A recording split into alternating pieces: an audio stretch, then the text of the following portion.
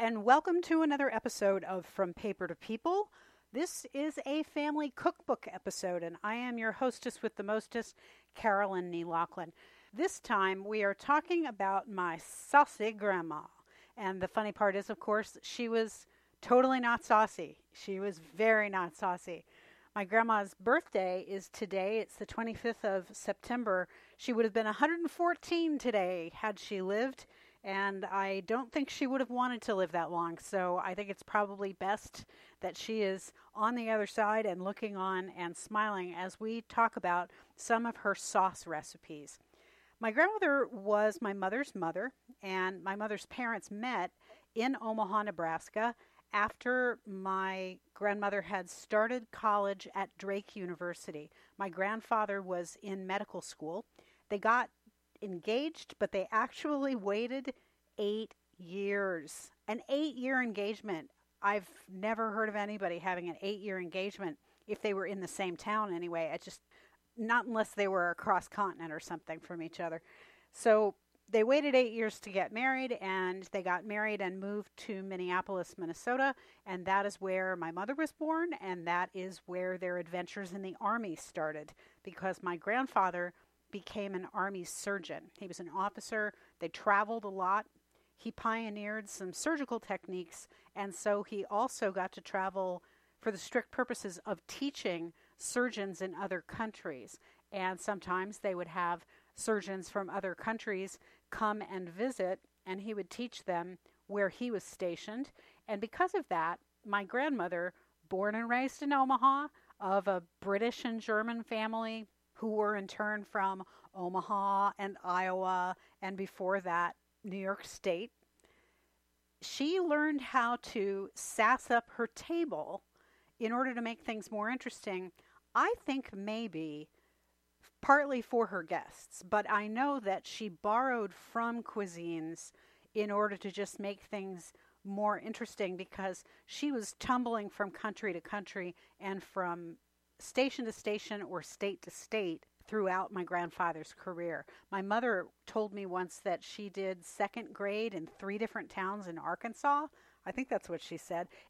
Pretty crazy. So they were moving around a lot, and my grandmother adopted new things as a form of adapting to that military culture that had so much going on in it, even in the mid-20th century when they were traveling during World War II and after World War II. So what I've got here is some recipes that I know that she created, things that she did not actually borrow from magazines.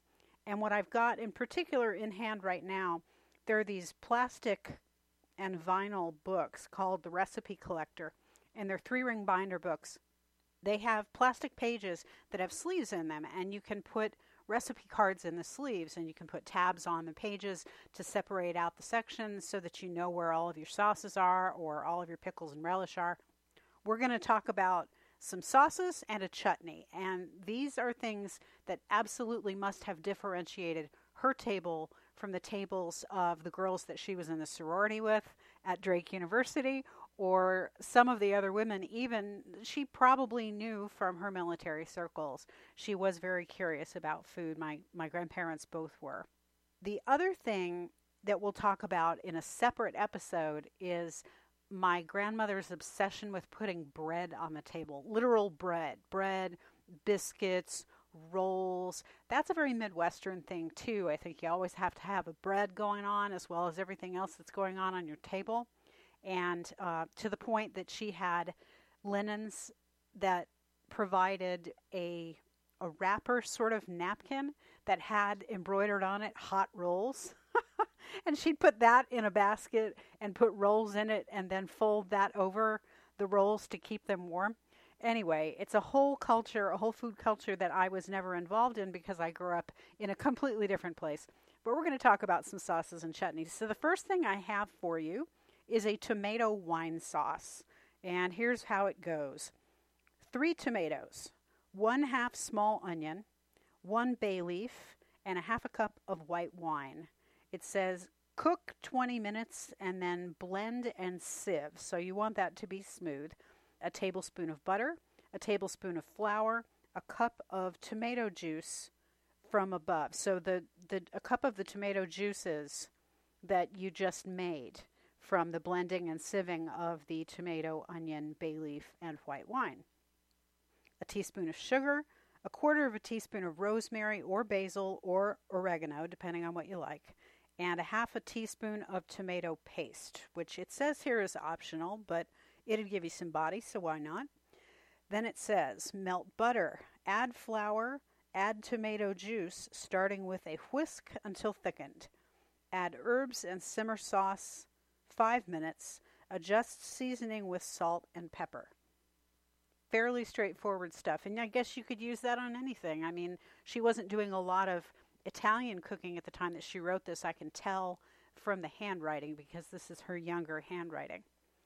Now we have curry sauce, which makes 6 cups of curry sauce. Now, right up front, if you know your curry sauce really well, if you're British, if you're Indian, if you come from the Indian subcontinent, don't at me about this, okay? I am not claiming that this is the most authentic curry sauce or the most authentic chutney. What I am saying is that a woman who cooked in the Midwest and in the American military in the 20th century put this on her table, okay? Okay. Curry sauce. 2 cups of chopped onion, 2 cloves of garlic, minced, 3 tablespoons of oil, 2 tablespoons of curry powder, 2 teaspoons of allspice, 2 teaspoons of salt, 1 teaspoon of ground coriander, 2 jars that are 8 ounces each of junior prunes.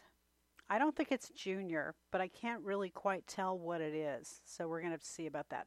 And 2 jars of, it looks like junior apples and apricots. Maybe that means baby food. Seriously, she could be putting baby food in her curry sauce. I don't even know. 1.5 cups of water, a 1/4 cup of lemon juice, and a 1/2 cup of chopped chutney. And the chutney recipe I will give you in a minute. Sauteed onions and garlic in oil. Stir in curry, allspice, salt, and coriander. Cook 2 minutes. Stir in fruit, water, and lemon juice. Simmer uncovered 30 minutes and stir often. Then you add the chutney. Okay. Now the chutney is her own recipe because normally she writes up in the corner on these cards like Cuisine Magazine 1082 or, whatever date it is that the issue was. Well, here it says chutney LHB, and those are her initials. So her version of chutney is 4 cups of chopped onions, 14 cups of chopped pears, 3 packages of raisins. You could go golden, I suppose. You could go like regular purple grape raisins. 3 teaspoons ground allspice, 8 hot peppers chopped fine, and I say go for it. Do whatever you want to with your hot peppers. 10 cups of sugar, 3/4 of a teaspoon of minced garlic, 4 cups of vinegar, and 1 cup of finely chopped ginger. I have no idea what kind of vinegar you would use with that, and I also don't know how you put this together, how long you let it sit or what, because instead of there being sort of directions about how to do this, on the back there's simply a pen squiggle where I could tell that she was testing the pen to make sure it wrote before she wrote the recipe on the front. A lot of times that's what she did. I guess that she cooked so often that she didn't feel the need to write the process down, and this is what women who lived in the kitchen did, of course. They made their dishes so often that it was only a question of changing up exactly what it was that went in it. And finally, we're going to get into something that you can make any time of year, and that's pesto. She had 5 recipes of pesto on one card. They're written very, very tiny, and so I have to read them, and I might be herky-jerky in my reading style because they're really kind of hard to read. The reason I include pesto is because I said that I would have recipes that you could make either in the Northern Hemisphere or in the Southern Hemisphere on the same day, because we're having absolutely opposite weather at all times. And it seems to me that there's no bad time for pasta. and pesto is the main thing that I like to eat on pasta. Here are 5 different kinds of pesto that my grandmother figured out. The first one is your basic basil pesto, which is 2 cups of basil, 2 garlic cloves, 1/2 cup of pine nuts, 3/4 of a cup of Parmigiano Reggiano, and 2/3 of a cup of olive oil. Very simple. Toss it all in the food processor, and there you go. And that's the whole thing with this, is toss it in the food processor, zap it, Bob's your uncle, you're done. Now we have a tarragon pesto, which is a cup of tarragon, 2 garlic cloves, 1/2 teaspoon of salt, 1 tablespoon of green peppercorns, 1/2 cup of breadcrumbs, 1 tablespoon of lemon juice, 1 cup of walnuts, 1/2 cup of olive oil, and then it says 1/4 cup of water with a question mark after it, which I think means that you have that reserved, and if you need it to adjust the texture of the pesto, use it. So, okay. Now there's another called piston, which is 2 cups of basil, 1/2 cup of parsley. I would use Italian parsley, obviously, not the curly stuff. 4 garlic cloves, 3/4 of a cup of Parmigiano Reggiano, 1/2 cup of olive oil, and then salt and pepper to taste. The fourth one is walnut pesto, which says 1 cup of oregano or marjoram, 1 cup of walnuts, 1/2 cup of Parmigiano Reggiano, 6 tablespoons of water, 6 tablespoons of... Now see, right now, this looks like it says Whippo. It looks like it says WHIPO.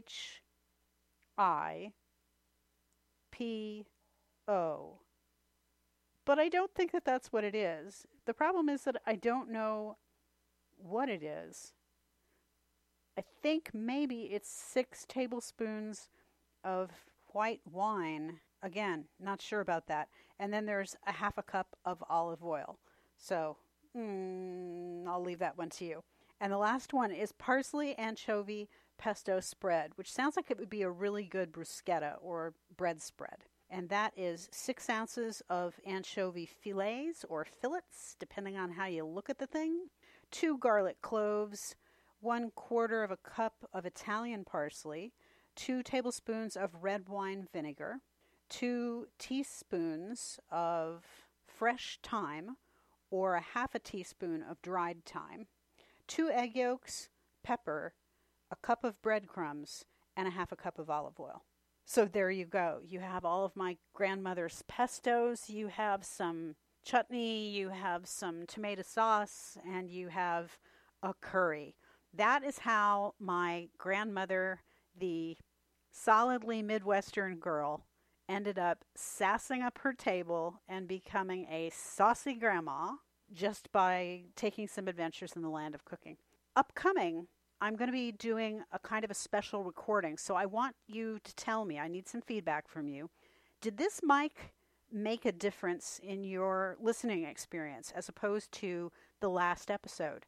This is a special, different headset and mic that I'm using for the first time, and I'm going to be doing a face-to-face interview with my dad. I'm going to be taking some folklore about life during the Great Depression in West Texas, which I think will be very interesting to a lot of you. And I think that as much as the content will be interesting, also what I'm going to try to show you is how it is that you ask open-ended questions and take questions and answers from the person you're interviewing and build on what they're saying in order to get them into a real dialogue and eventually a real monologue, so that they're telling you everything that they can about what they remember at that particular moment.